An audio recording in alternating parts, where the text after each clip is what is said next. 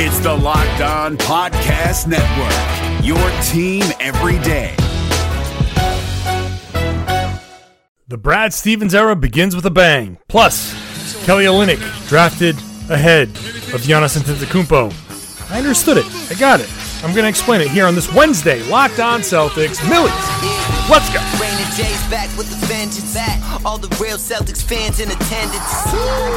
This the truth like 34. This like walking in the garden when you hear the roars. The crowd goes crazy. Most in-depth coverage on the daily.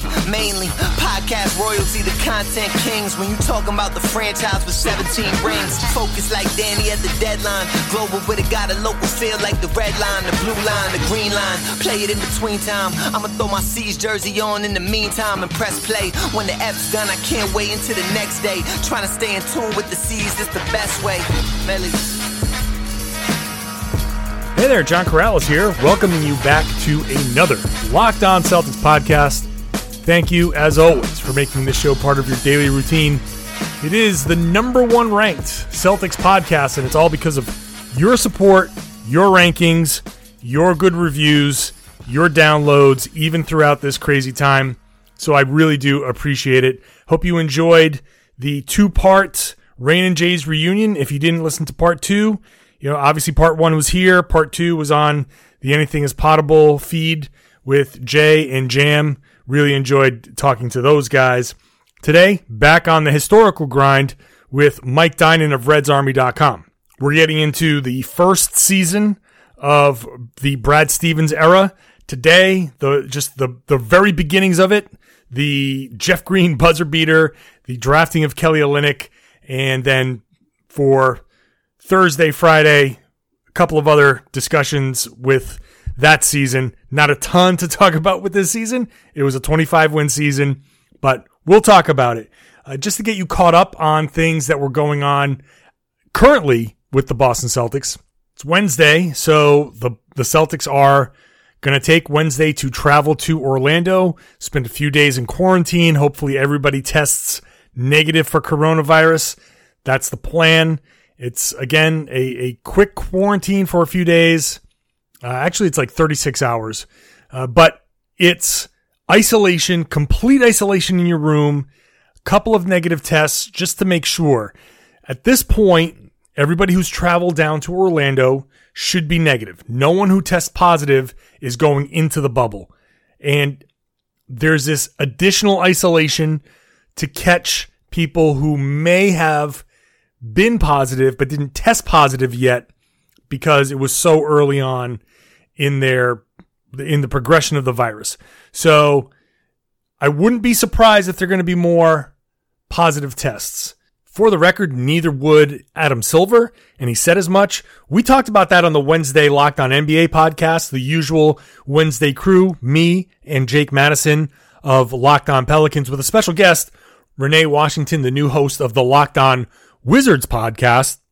She joins me and Jake in this. It's her Locked On debut, so you want to check that out. It was a really fun episode. We talked about Bradley Beal not being there and what that means for the Wizards, why the Wizards there even in the first place. We talk about the commissioner and the possibility of more positive tests. So the NBA is prepared for this. We know that they're prepared for this. They are ready. But theoretically, the Celtics and everyone else will get down there over the next couple of days. Everybody will be negative for coronavirus. And once everybody's negative, they can start their plan. We heard from Jason Tatum and Marcus Smart on Tuesday. And I think one of the overwhelming themes throughout all of these conversations was the apprehension that players have going into the bubble. No one was like really fully on. Well, I shouldn't say no one. Kemba Walker seemed fine with it. But the fully on board gung-ho, that really didn't exist. I think everyone has trepidation. Everybody has some kind of feeling of, is this really a good idea? And I think everybody acknowledges that not playing is the best idea. Just canceling it and moving on is the best idea. But also, I would hope everybody acknowledges that the players and the league have both agreed that they're going to try it. And they understand the risks, and they're gonna do it. They're gonna do it. The players had the option All of these players have options to not go, and most of them are going. So this is the plan. This is what they're going to do. But they still had, trepidation over the plan. But as Jason Tatum put it, if we're going down there, might as well try and win a championship. So that was the conversations. You can read about them on MassLive.com/Celtics. You can hear Marcus Smart talk about Jason Tatum being on track to be, if not the best player, one of the best players ever. So that was something that he talked about. Again, MassLive.com/Celtics. Check that out. Check out my column on the kind of parallels between this restart and the 1920s New York Renaissance and the connection between them playing in ballrooms, which I thought was an interesting connection, something that I thought conjured up some interesting history from basketball. So hope you enjoy that, and please go read that, MassLive.com/Celtics. Okay, let's get to the conversation. Brad Stevens has been hired as the head coach of the Boston Celtics. I am joined by Mike Dynon of RedsArmy.com to continue our historical deep dive. 2013-14, Brad Stevens' first season as head coach of the Boston Celtics. We've already talked about the trades leading up to this. The Celtics at this point have drafted Kelly Olynyk, moved up in the draft a few spots to get Kelly Olynyk, by the way. They've brought on a couple of guys, Vitor Favorani, Phil Pressey, Fab Melo has been shipped out. So the Celtics enter the season with kind of a weird roster, waiting on Rajon Rondo to return. So no one came into this with any sort of expectations. In going back and looking at some of the predictions, I didn't see anybody picking the Celtics to win more than 30 games. Well, with good reason. I don't think anybody expected anything out of this group. I mean, they were in disarray pretty much and ready to start rebuilding. The fact that it only took about a year to get back into the playoffs was remarkable. And especially when you look at some of the names on the roster that Brad had to work with. And he was a rookie coach coming from college. You don't have a lot of expectation there either, as he feels his way in and gets adjusted to life in the NBA. So, I think we got what we expected, which was 25-57. Yeah, that was kind of a gross season. This is a season, I don't want to say people forget because, we do remember most of these things, but Chris Humphries was useful in this season. Damning with faint praise. This is the season where, so Jeff Green was the leading scorer for this season. Jordan Crawford won a Player of the Week in this season. Jared Sullinger was decent, but not great. Rondo came back. 19 different players on this roster played at least a few games. So kind of all over the place. So let's start at the beginning. One of the first things that happens in this, and it starts to set the tone for one of the perceptions of Brad Stevens. Saturday, November 9th in Miami. This is the 7th game of the season. The Celtics down 2 with a couple seconds left to go on the clock. And Brad Stevens draws up a play, a simple play, nothing crazy, but he ends up getting Jeff Green open in the corner. Jeff Green drills a buzzer-beating 3 from the right corner, right in LeBron's face. Celtics win, beating the two-time champions, 111-110. I remember that. I bet a lot of people remember that distinctly. It was, like you were alluding to, the first opportunity we had to see Brad do one of his famous after timeout plays, what became famous at least. He did draw that up. If I remember correctly, and I haven't seen the play for a little while, but I think there was under 1 second left. And I do know that the pass in was inbounded from near midcourt, and it went all the way across to the opposite corner. Somehow got through there. You're right. It was Green 0.6. caught it and flipped it up there, and bang. And I remember jumping out of my chair and couldn't believe it. And poor LeBron and Dwayne Wade had just, he had blown it because he was at the line right before that, and he needed to he wanted to miss on purpose, I think, to run out the clock or something, but he missed everything, missed the rim, and so the clock didn't move. And the Celtics then had a little bit extra, just enough time to get the shot off and win it. You're right about this. It was 0.6 seconds on the clock. Is what it was. Doesn't matter what your experience with cars is, what your comfort level with cars is. You can be a general novice like me, or you could be rebuilding a classic car like Jake Madison of Locked On Pelicans, or you could be one of these people who understands the new computerized technology and needs things for one of these modern cars. Whatever you want, it's at rockauto.com. You're not limited to what's on the shelves at the local chain auto parts store. You're not limited to whatever they decide the price is going to be based on whatever's happening in the market. When you go to rockauto.com, you're always going to get the lowest prices possible. Doesn't matter if you're a professional mechanic, doesn't matter if you're a do-it-yourselfer, doesn't matter if you're a novice like me. Whether you're getting just some motor oil, a carpet, or windshield wipers, or you're getting parts for your engine, things to replace on your car, very advanced things that I don't even know about, but you know about, you can get it at rockauto.com. The prices are always reliably low, the same for professionals and do-it-yourselfers.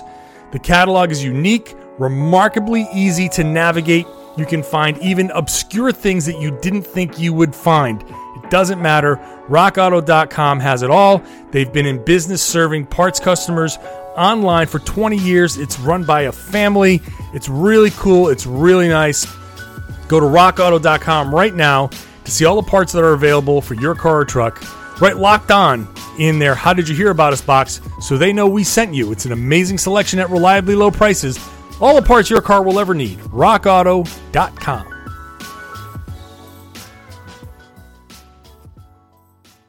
NFL teams making bold final moves before the start of the season. From our local experts to your ears, these are the biggest stories on the Locked On Podcast Network. The Tennessee Titans have announced a one-year deal with linebacker Jadeveon Clowney, reportedly worth $15 million. Tyler Rowland of Locked On Titans tells you if it's going to be enough to get Tennessee back to the AFC title game. In other moves around the league, the Miami Dolphins named Ryan Fitzpatrick starting quarterback, which means Tua will be back up for the time being. And the Detroit Lions have agreed to a one-year deal with running back Adrian Peterson. Peterson was released by the Washington football team last Friday. For more NFL news and analysis, subscribe to the new Peacock and Williamson NFL show and listen to a brand new lineup on Locked On NFL. They'll have division previews every day this week. Local experts on the biggest stories. It's the Locked On Podcast Network, your team every day.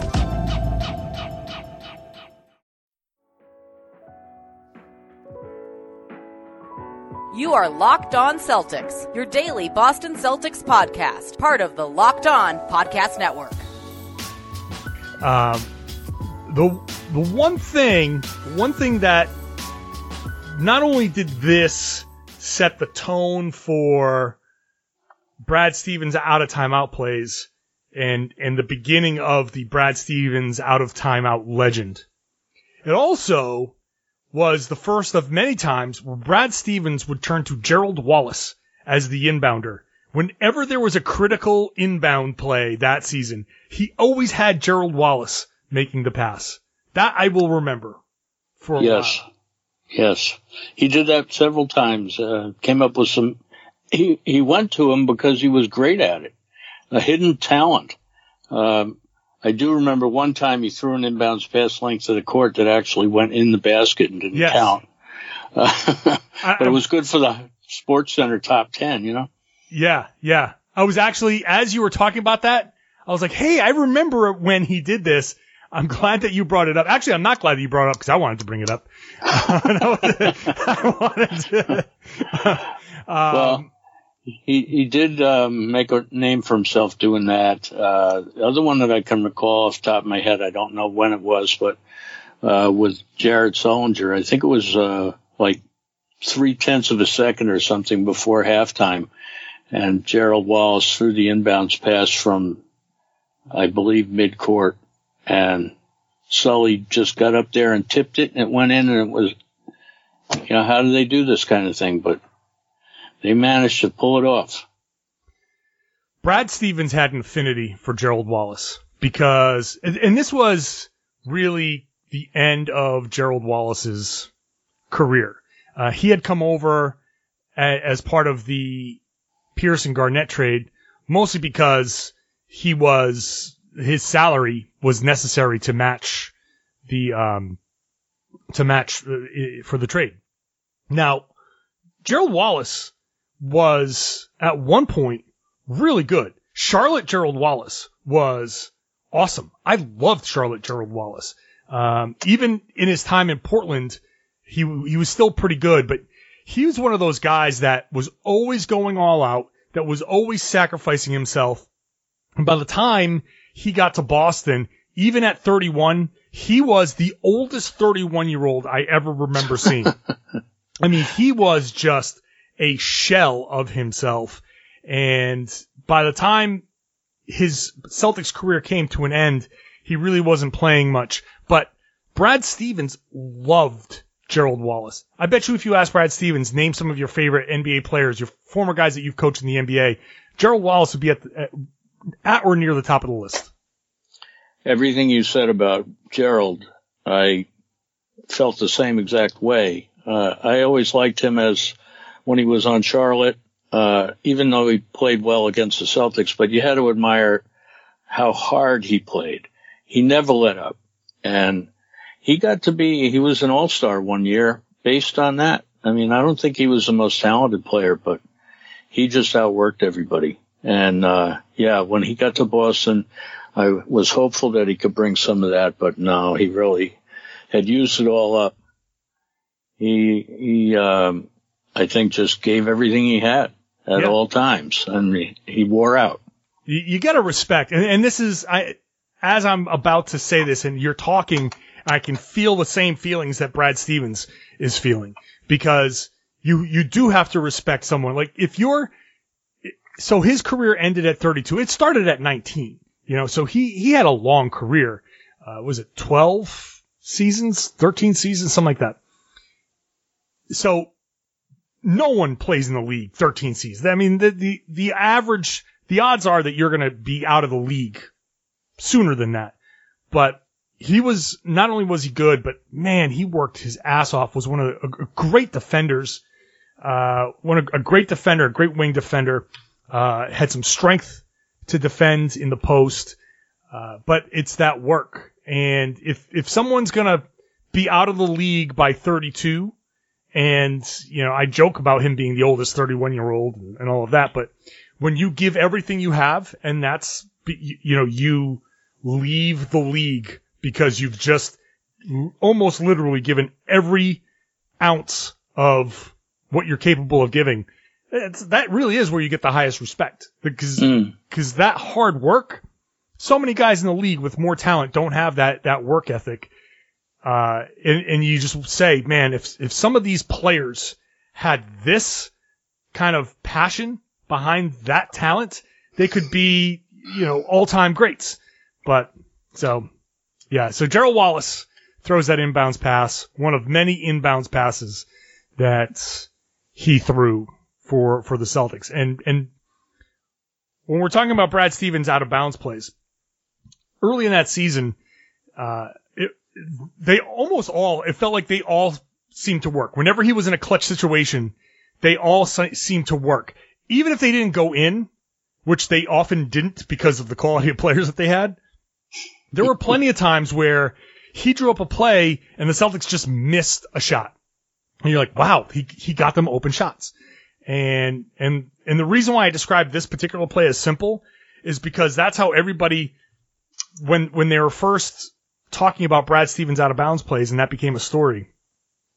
I remember Marcus Smart, who's not on the team at this point, but he was like, I think it was Marcus Smart, saying that Brad was drawing up a play, and he's like, this isn't going to work. This is just it's too simple. But it was the simplicity of it that kind of made it work. That Brad said, look, this is going to be their tendency. We're just going to do a couple of simple things. Boom, take advantage of their tendency, and that's going to spring you for an open shot. Yeah, I'm pretty sure I remember that Brad acknowledged that he takes plays from other coaches. He's not claiming to have invented the ATO. And any coach can come up with innovative plays, but the key is to, in the middle of real time in the game, in the heat of the game, to come up with the right play for that particular situation. And that's where he's good. He really almost always comes up with the right play. When he doesn't, when somebody doesn't get wide open for a shot, you wonder what the hell happened. Who messed it up? Who didn't execute it? That's right. And very often, I remember looking at a lot of these plays, very often you'd be like, oh yeah, this guy didn't go fast enough. This guy didn't. So, and I distinctly remember having arguments, whether it was on Red's Army or on Twitter, where people said, that's what Brad Stevens drew up? And be like, no, actually, Brad Stevens drew up this, and then this guy went and freelanced, and that's what happened. And that's the NBA. Coaches draw things up. If something doesn't work last second, it's always going to be the coach's fault. They'll go, that's the best they could come up with. Like, yeah, no, Brad Stevens, he said, yeah, guys, why don't you dribble around 10 times and throw a contested turnaround fadeaway from 40 feet. But, look, we're talking about a team that was getting meaningful minutes from Jordan Crawford. He started 35 games for the Celtics that year. That was never going to be a team that executed particularly well. So right, that's true. If we can go back to the beginning of the season. Yes, I'll give you an example about lack of execution. That was the first game at home that they played that season. I went to that game, and I remember what happened at the end of the third quarter.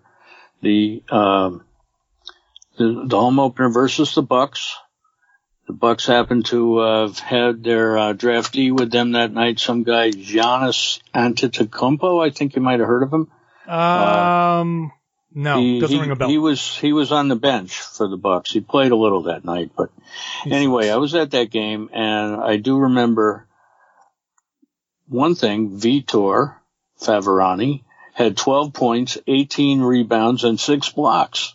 And we all thought, hey, the Celtics have found a center. That's and then right. he never came close to those numbers again the whole rest of the time. So no, they didn't find a center. In fact, he played half a season. He tore a knee cartilage, and he didn't play again. Ended up, that was the only season he was with the Celtics. But back to my point about execution. It was Kelly Olynyk's first home game. So Celtics were playing pretty well, and they weren't expected to do much, as we talked about, but neither was Milwaukee. They weren't that good then. And the Celtics were up by 15 right at the end of the third quarter, and the Bucks had the ball for a last-second heave, and Chris Middleton, who we didn't know yet was Chris the Killer Middleton, he tried to heave from the backcourt, and Kelly Olynyk fouled him. For no reason whatsoever. A rookie mistake, but Middleton made all 3 shots. That was the momentum switched right there. And they opened the fourth quarter, took the lead, closed the game on a 10-0 run, and the Celtics go home unhappy. And that was, it was just one little isolated incident, but and not that Kelly meant to do it, but, he wasn't probably thinking too smart there, and he made a big mistake, and it ended up costing him, and that kind of thing happened all season. Yeah, no, I remember that play. Now that you mention it. It's funny, like I had forgotten about that forever. And then as soon as you bring it up, I can picture it now. It's like, oh man, Kelly, what are you doing? No.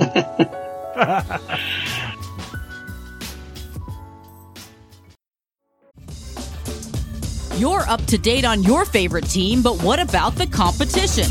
Here we go. John Hollinger and Nate Duncan are evaluating every bubble contender on Hollinger and Duncan. Rejecting the Screen goes behind the scenes with in-depth interviews, and the Locked On NBA podcast is recapping games daily. Let the Locked On NBA network of podcasts take care of your NBA bubble scouting reports.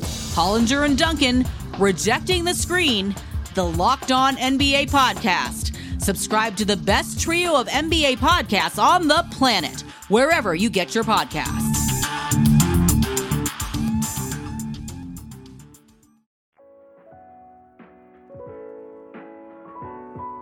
Follow us on our social channels at LO Celtics on Twitter and at Locked On Celtics on Instagram.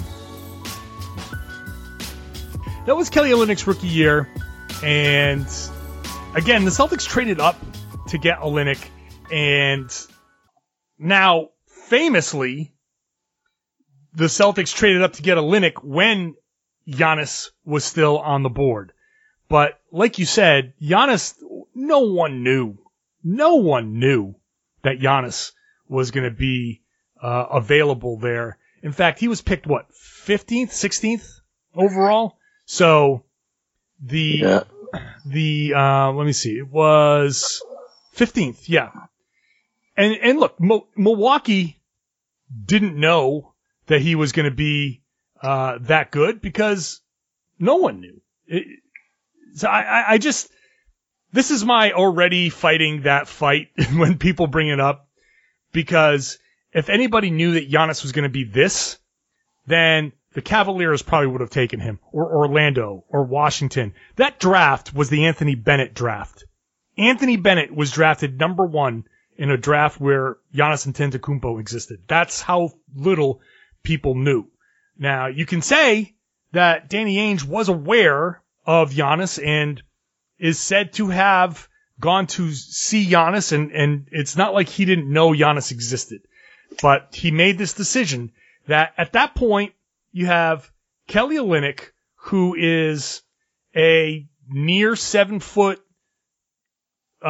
center / forward who could hit threes. And even in his rookie year, he shot 35%. His career is 37.5%, and this past season he shot 43% from three. The biggest problem with Kelly Olynyk was always that he would pump fake his way into trouble. Everyone's pet peeve with Kelly was him pump faking a three. Just shoot it, Kelly. Just shoot it. Just shoot it. Like, there were so many times where he would pump fake and the guy wasn't even close, and then by the time the guy got there, it was like, oh, well, you've lost the opportunity. His instinct was to pump fake. But Danny Ainge, trying to play the game that we've all seen teams play in the NBA, was looking for a stretch big. In 2013-14, he was looking for, with the 13th overall pick, a mid-lottery pick. He was looking for, actually a late lottery pick. He was looking for a stretch big who could be a guy that helped in the future.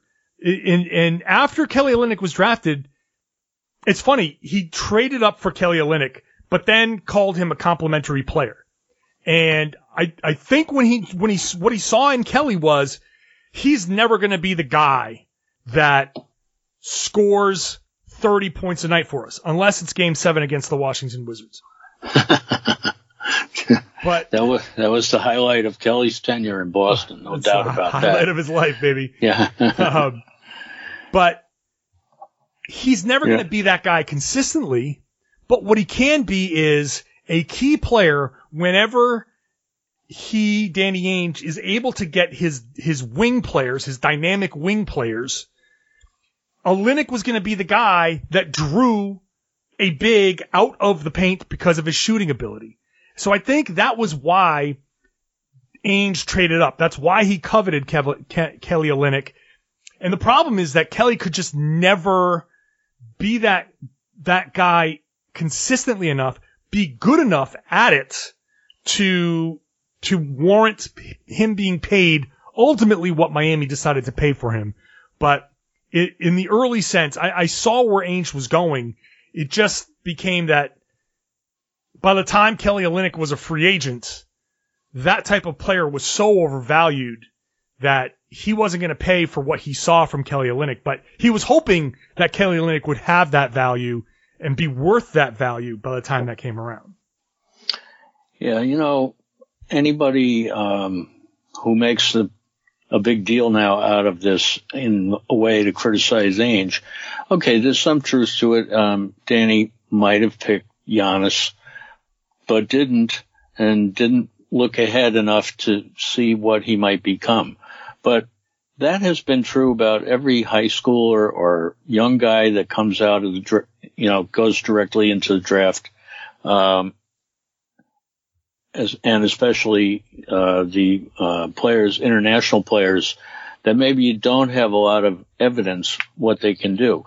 And you have to wonder, how are they going to develop? Well, Giannis has developed physically into a monster. But, it would be hard to predict that at the time. If I recall correctly, even when Kevin Garnett was coming out of high school, he wasn't a sure thing. Nobody considered him a sure thing. He didn't get picked first or even fifth. I think he was like an eighth pick. And, it's just a question of taking a risk. If the Celtics had more than one draft pick that year, maybe, if it had been one of those years where they have 5 first rounders or something, then sure, you would take a flyer on Giannis and then it would have worked out. But there's always some gems that are hidden in the draft. A guy like Dennis Rodman or Draymond Green, they were second-round picks. Who knew? Right.